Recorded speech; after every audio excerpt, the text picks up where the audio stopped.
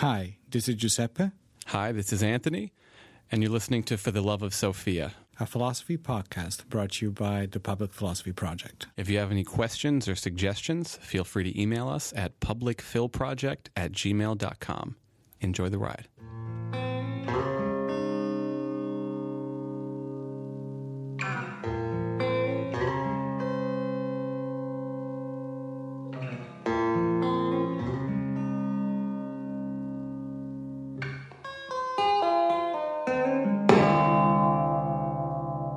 What's up, guys?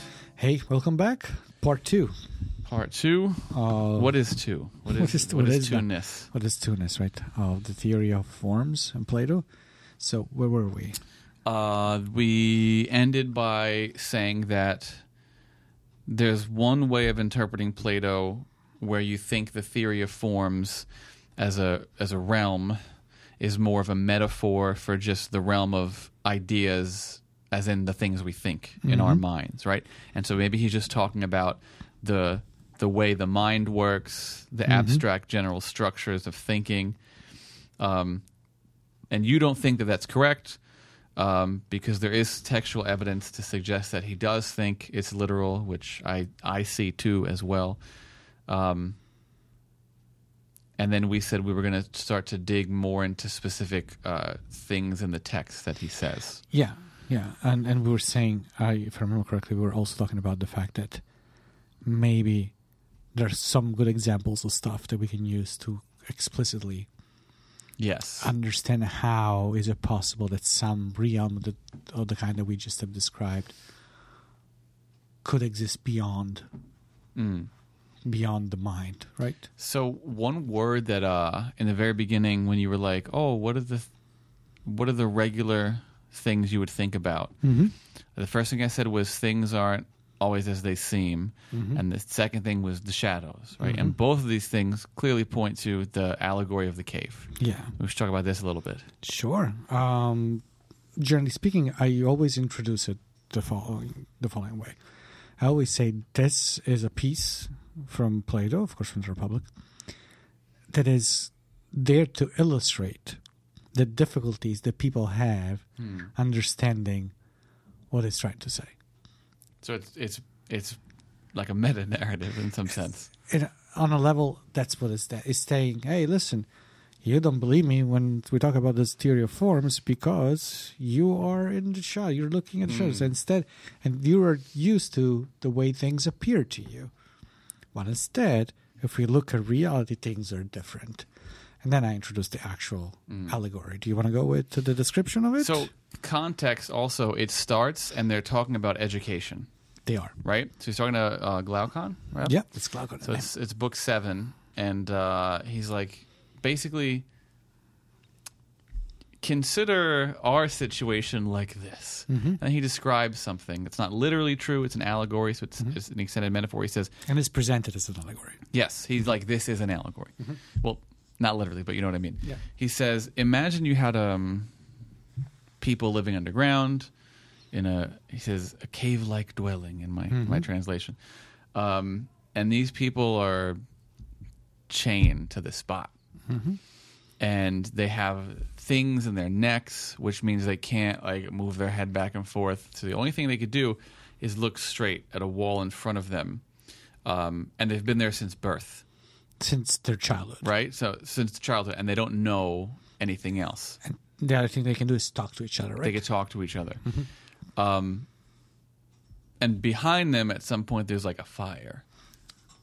There's raised way, right? The specifics of the architecture of the cave. There's a fire not in front of them, behind them. It's behind them, and this is kind of their only source of quote unquote light.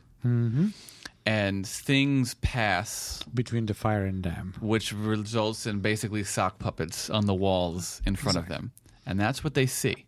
That's the only things. And so not only is it the only things that they see, but since it's the only things that they see, that's what they think reality is. And since that's what they think where reality is, that's all they talk about. Correct. Because all of their linguistic concepts would refer to that as reality.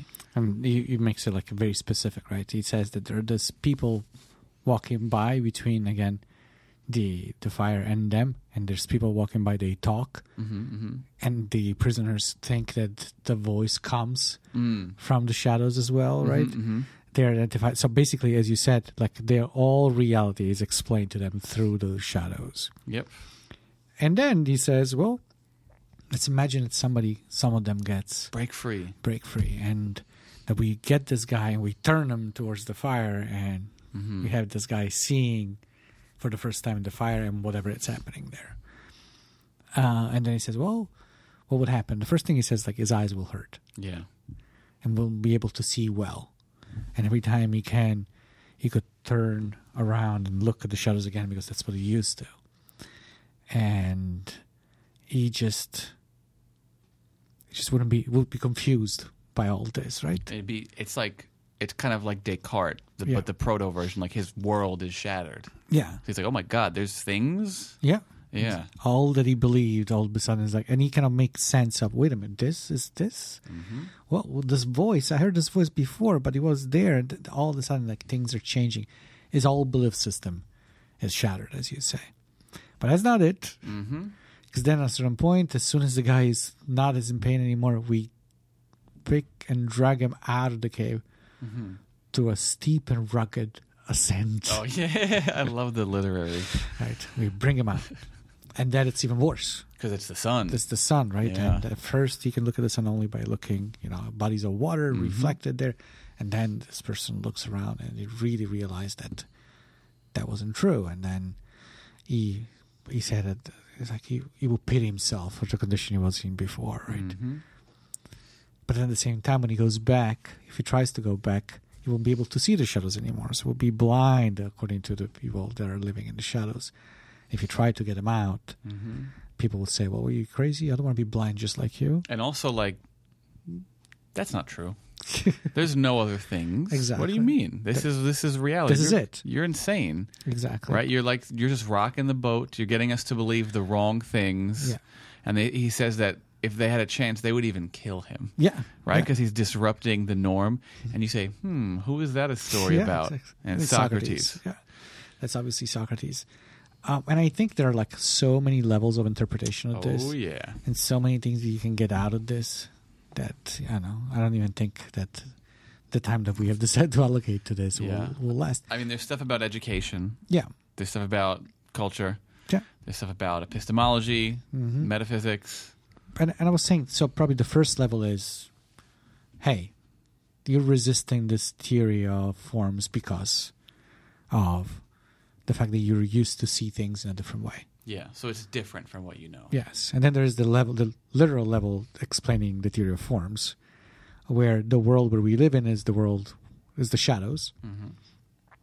And then there is a certain move that will make us understand that those are not the real things, but there are other things that are more real, which is the raceway, the fire, people going.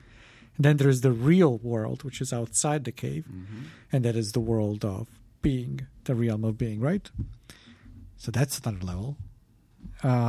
What else? Let's see.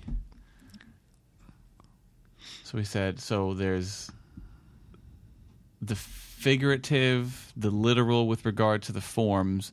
I always talk about just the nature of being open, right? Because there's this idea that when the prisoner first turns around, like you said, he's in pain, and he makes the ascent. But like so many times he's in pain. He's like, I want to go back, right? I want to go back to what's comfortable, the things I'm familiar with. And the point there is like you have to keep pushing yourself past that. And so obviously this is about education in general, but also philosophy being this super hard and also theory of forms thing to do, to understand. And you're like, what is this? I just want to go back to my everyday way of thinking about things. It's like your student today. Like, I want to go back and not thinking about stuff. Oh, yeah. But I think that's a good one. That's good. I think so. I think that you're right. And I always say there's also the other level. Philosophy does this to you. Yep.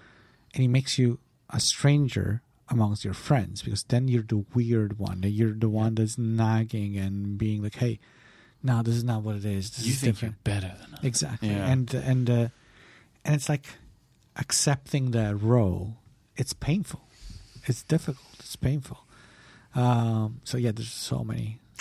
And then the ones relevant to most what we're talking about is the epistemology and the metaphysics, which is, hey, our realm is kind of like shadows, which is a very sloppy, low-res image of the actuality, which is the realm of forms, which is, and the light is like, oh, you using reason and thinking to get at these things.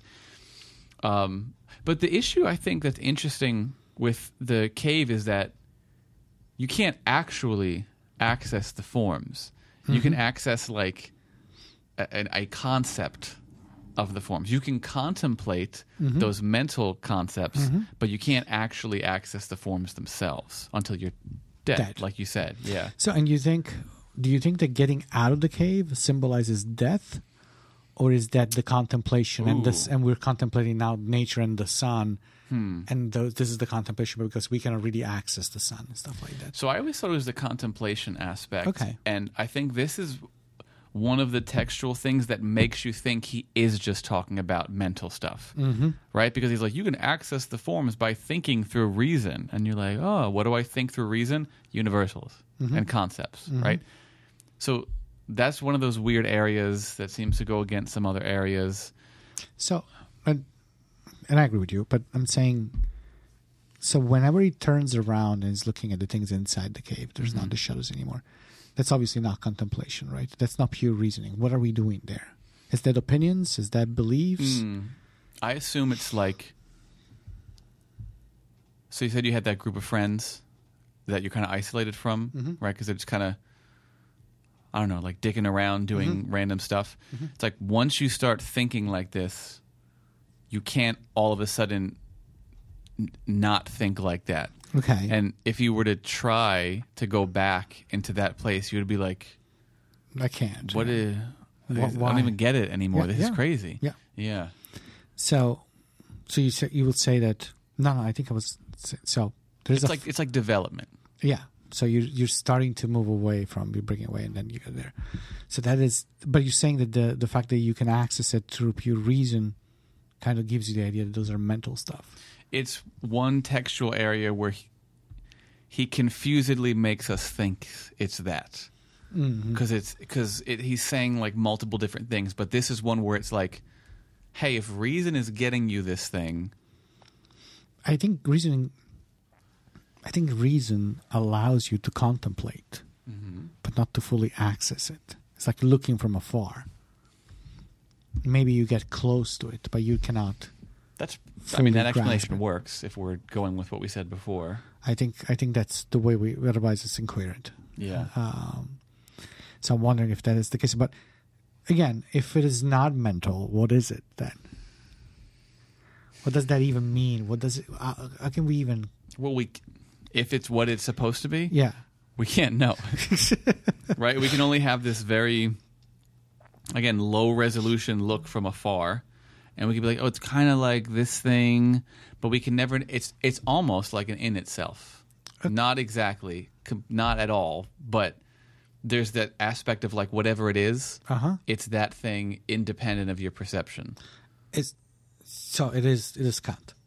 It's not exactly Kant though, because for Kant, he's not talking about some abstract hyper or whatever place. It's more of like it's the appearance reality thing, right? Insofar as we are conscious and using perception, you can't touch something that's like outside of perceivability.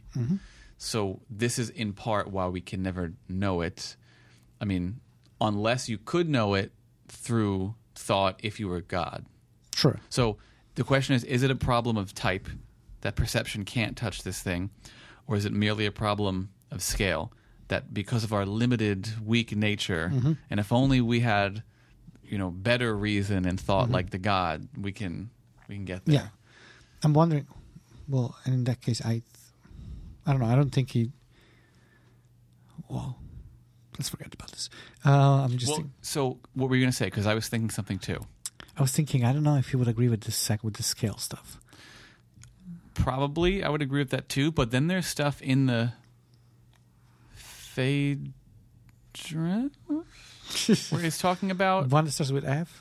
there's one that Gadamer talks about in The Relevance of the Beautiful, where he talks about the idea of like riding in the chariots with the gods. That's the Phaedrus. It's the Phaedrus, right? In the realm of perfection. Yeah, with the two horses. So if the gods are in the realm of perfection, that does point towards that scale thing. True.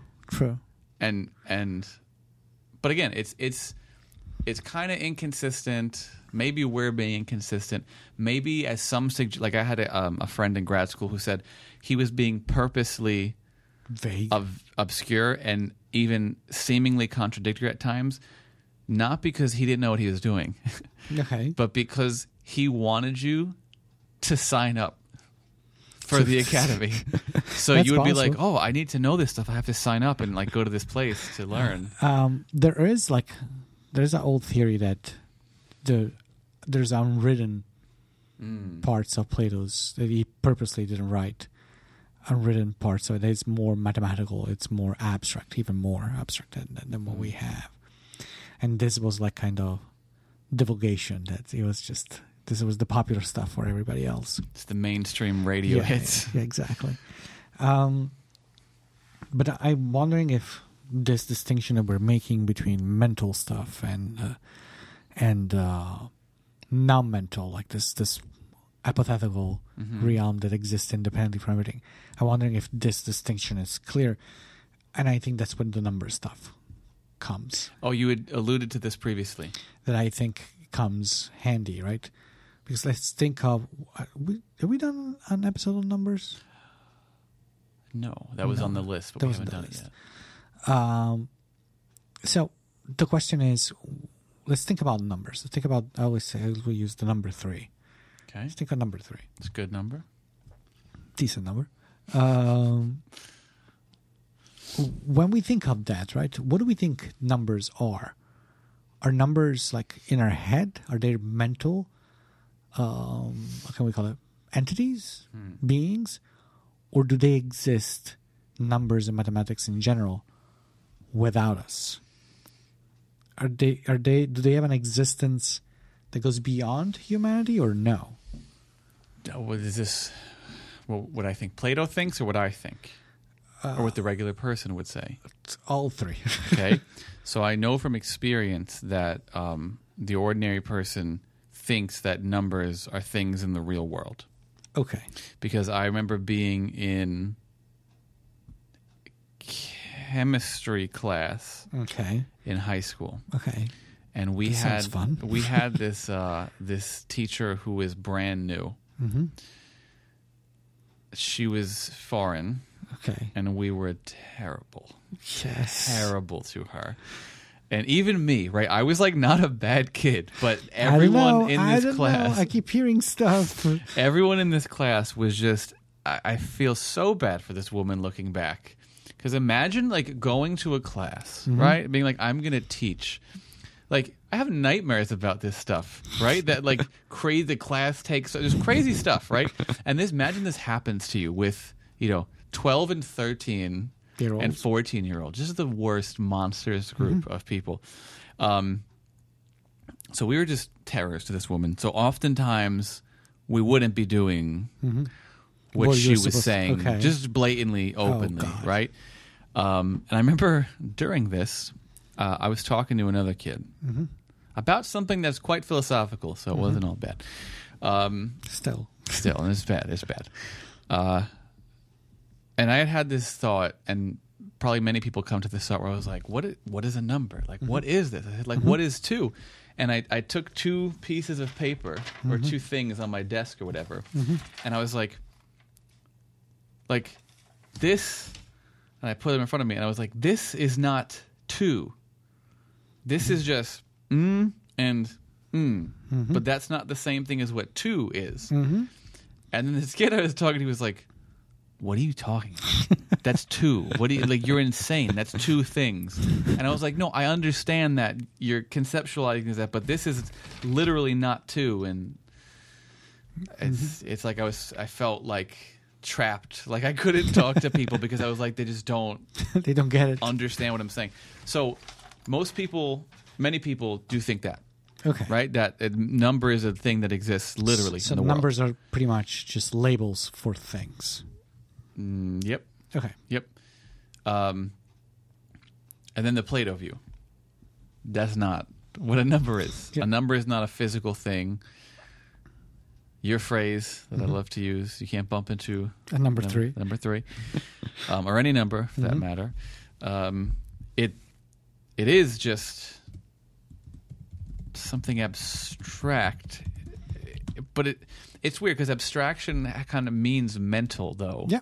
So there's a sense in which it is abstract and a sense in which it's not. Now, if we go back to the creation story in the Timaeus, he talks about it in relation to proportion. Like he likes fractions. Yeah. Yeah, he loves them. He talks a lot about fractions, and he says that like when the God was making our world, he saw this language like he took a handful of the same and a handful of the different, and he put it together with a mixture of proportion. And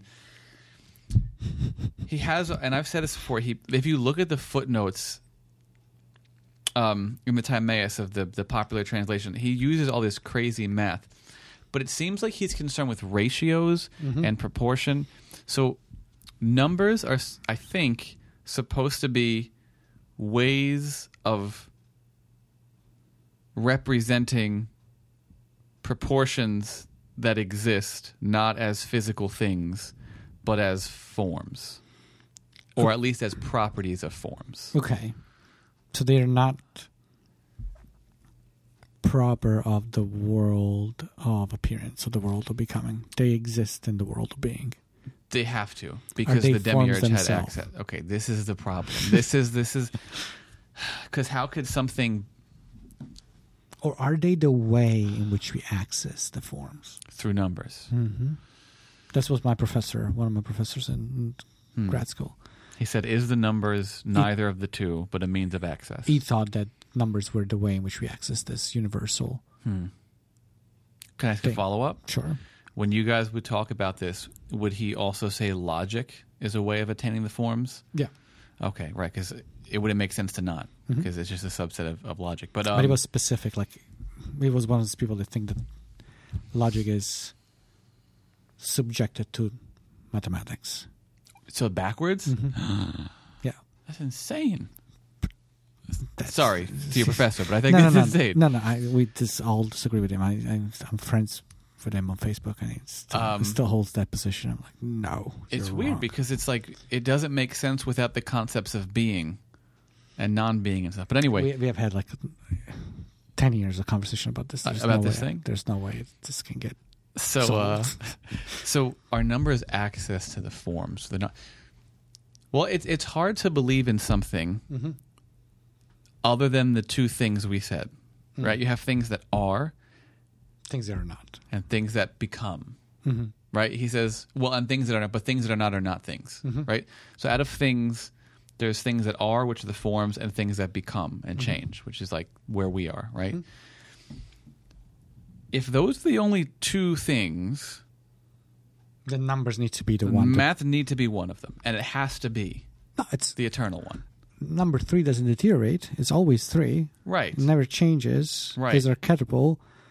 It is eternal. It is true. Yeah. It is all the characteristics of the forms. Except you might be like, oh, the forms are structured in mathematical ways. I guess you can say that. Which means that numbers are even more Higher. fundamental to the forms themselves. Which is how the demiurge was able to use mathematical ratios to structure the forms to make the realm we live in. To use the language that we used in previous episodes, the numbers are the rules of the game. It's the metaforms. Yes. Yeah. But also forms. This is the problem. They're the forms, they're also the metaforms. Yeah, this is the problem I have also with being, sameness, and difference. So let's see if we can clarify this. So, of course, and again, not equivalent, but metaphorically, let's think of it this way. Atoms Okay. are quite literally the structure of reality. Yep. But they're also part of reality. They are the form and the content. Exactly. Yeah. And numbers maybe are the same thing in the realm of the forms. And would you say that being would be in that category too? Because if they are, like, being has to be in all of them. So, like, being has to be a necessary condition for forms. Right now I'm going to say yes. But then you're like, is there a form of being?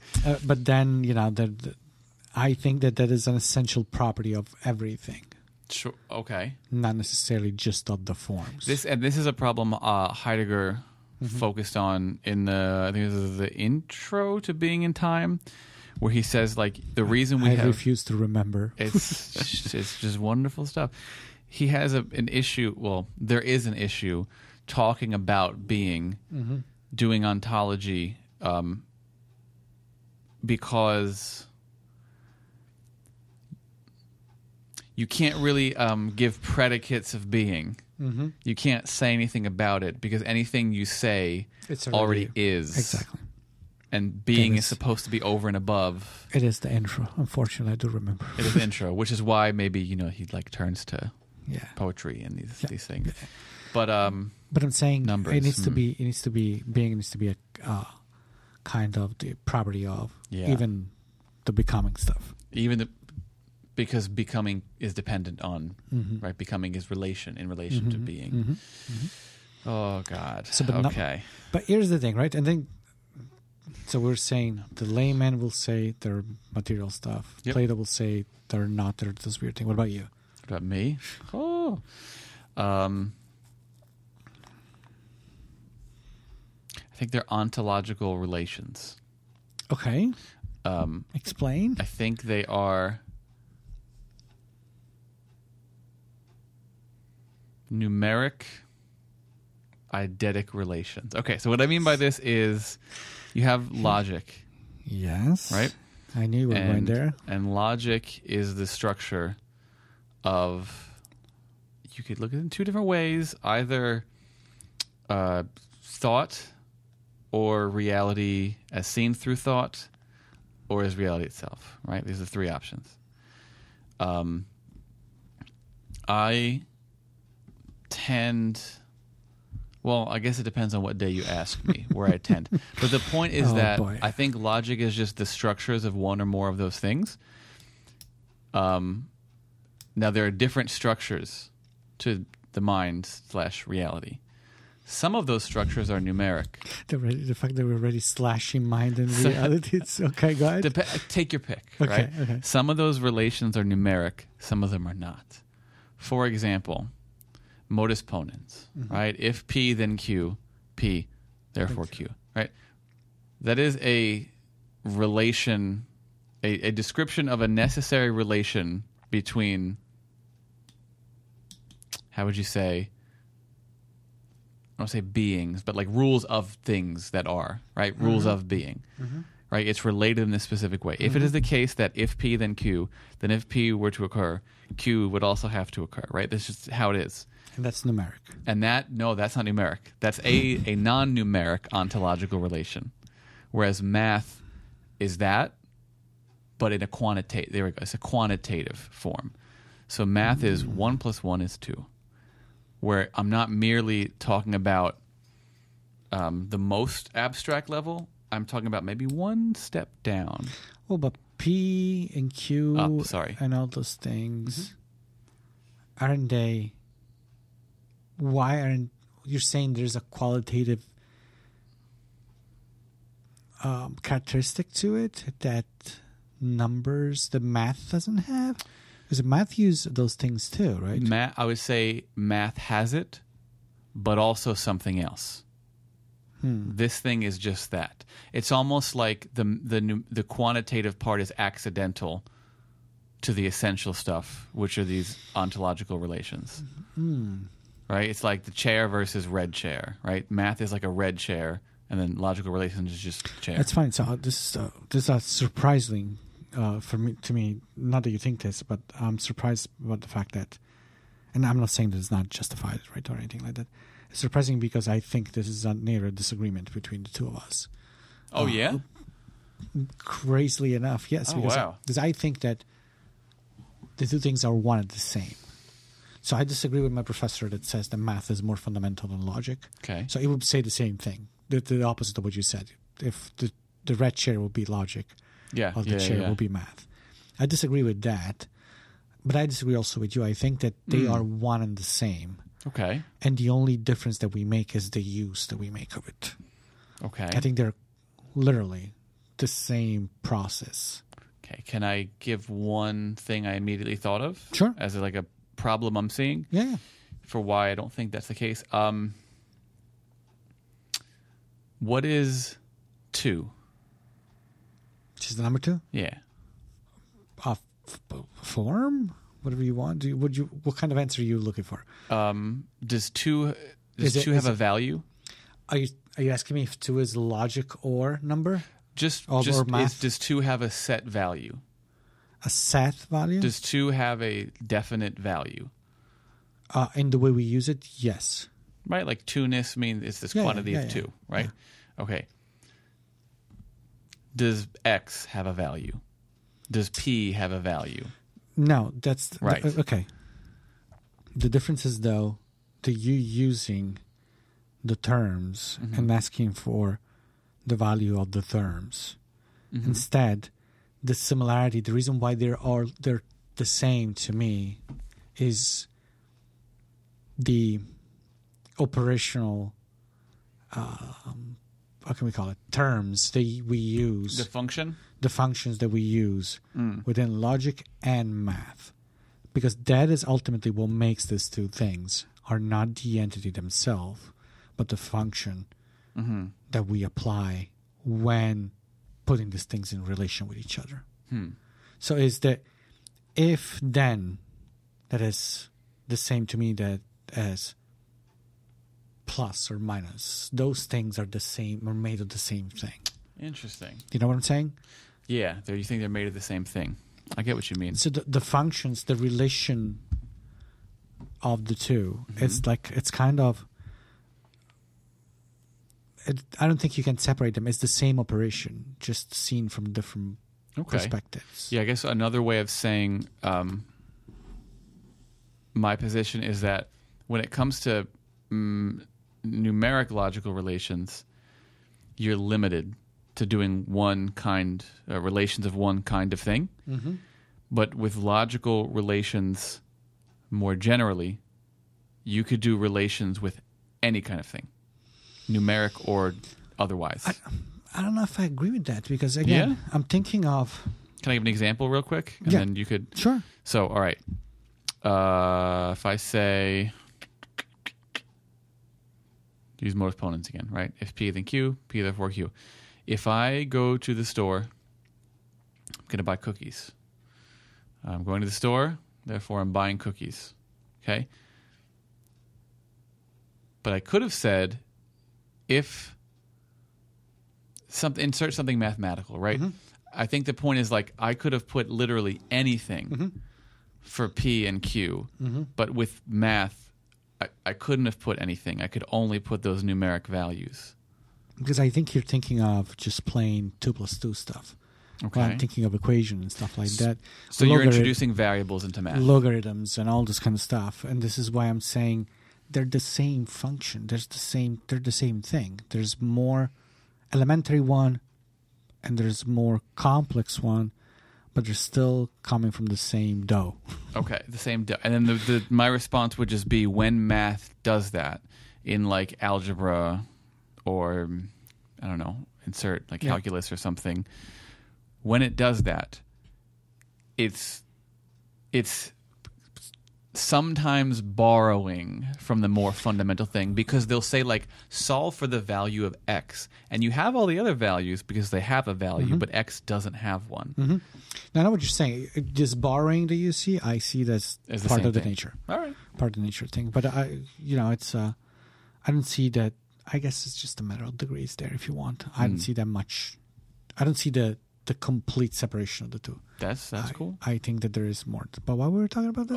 We were saying how this relates to forms. Like if there's a form for numbers, numeric relations, and then if we're talking about logic now, if there's a form for logical forms, and those are the rules of the game, I was saying. Yes. And you're saying logic is also part of the rule of the game. Yes, I would agree with that. Because things can only, and this is true for math too, things can only ever happen through that way. Yes. So the question, I remember now. So I think that there is a case to be made to say that, for saying that math, it is the form of forms, not the form of forms, the structure, the basic structure, if you want, they're part of the forms, the thing that we were saying before, why logic might not be. I know you don't like to hear that. Anthony was joking. I would gasp if I didn't choke, yeah. And the reason I'm saying this is I think that while it is possible, there was a way of thinking that would say that while it is possible to think that logic, it is our specific way of accessing reality and the forms and things like that, math is independent from us. While logic cannot be. I'm making eyes. Why? Because even the most, and Aristotle would not agree with this, by the way, even the most general logical propositions or functions, there's still ways in which the human mind functions and understand things, while it's not necessarily the way things are per se. Okay. Those are mental. Again, you think the laws of thought are the laws of thought, exactly, and not the laws of reality, right? Yes. But you think math is the laws of reality? Well, math, irrelevant if I think that or not, but math, it's easier to see that as the law or reality, really, also, and not just thought. Okay. Two things. Number one, are you pushing back as you or Plato? I can't tell right now. Plato. Okay. Sometimes I'm not sure. So you don't think math is more fundamental? You think that Plato thinks math is more fundamental? I think that Plato thinks math is more fundamental. I don't know. I honestly don't know. I'm torn. So I had... Because to me, the only way to me is like, I think math is fundamental to reality, but also because they're the same thing to me, logic needs to be too. Yeah, okay. So the two things are, but let's say math is the horses, logic is the chariot. Like the math is carrying logic into the reality thing, right? Okay. But I don't think that Plato would agree with that.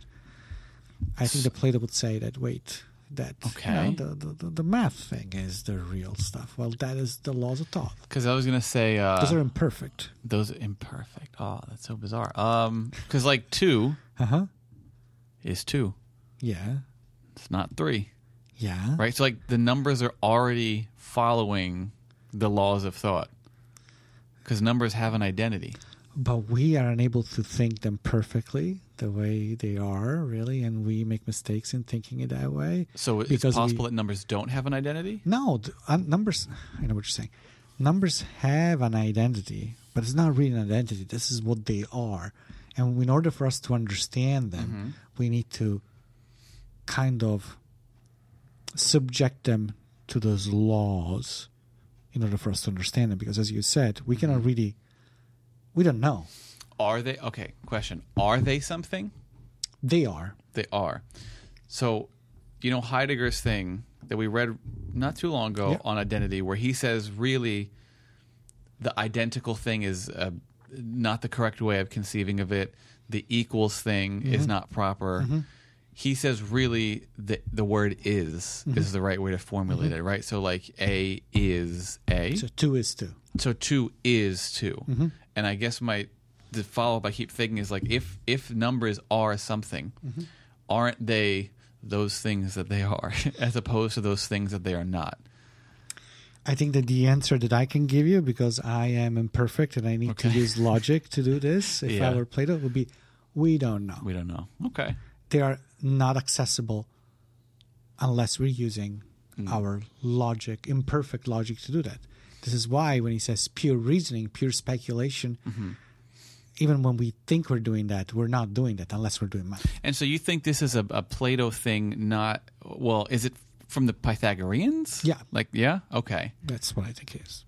So this is another thing he's trying to He wants put together. He wants his numbers there. So he's trying to really just like, there's all these different, he's the original Hegel, right? Yeah. Like I'm trying to It synthesize is. all these It things. literally is. And I know this sounds like absurd or difficult, but I think that's what he's saying. I think that's what he's saying, which means that math is the fabric of reality, with the capital R on top of everything else. Yeah. So not so much things that might not be.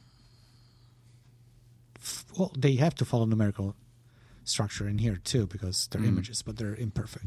I'm wondering if there's textual evidence to support your position in Plato. So we're saying Plato thinks math is primary, but I'm thinking there might be stuff to support the thing that you personally think as the thing that Plato also thinks, that they're equal.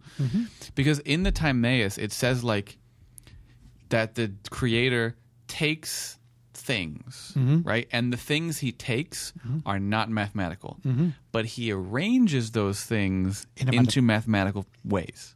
But then he talks about the proportion stuff and this and that. Yes. So he like takes he just has all these I don't want to call them metaphor, but like the same and the different. And he puts those things in relation, right? Which means that they were not originally in the relation. Yeah, definitely. So maybe the demiurge, math, the logic is all in this weird third thing. Along with, here's one we didn't talk about, space. Oh, yeah. He doesn't have a good theory of space. Definitely not. I think the word literally translates to container.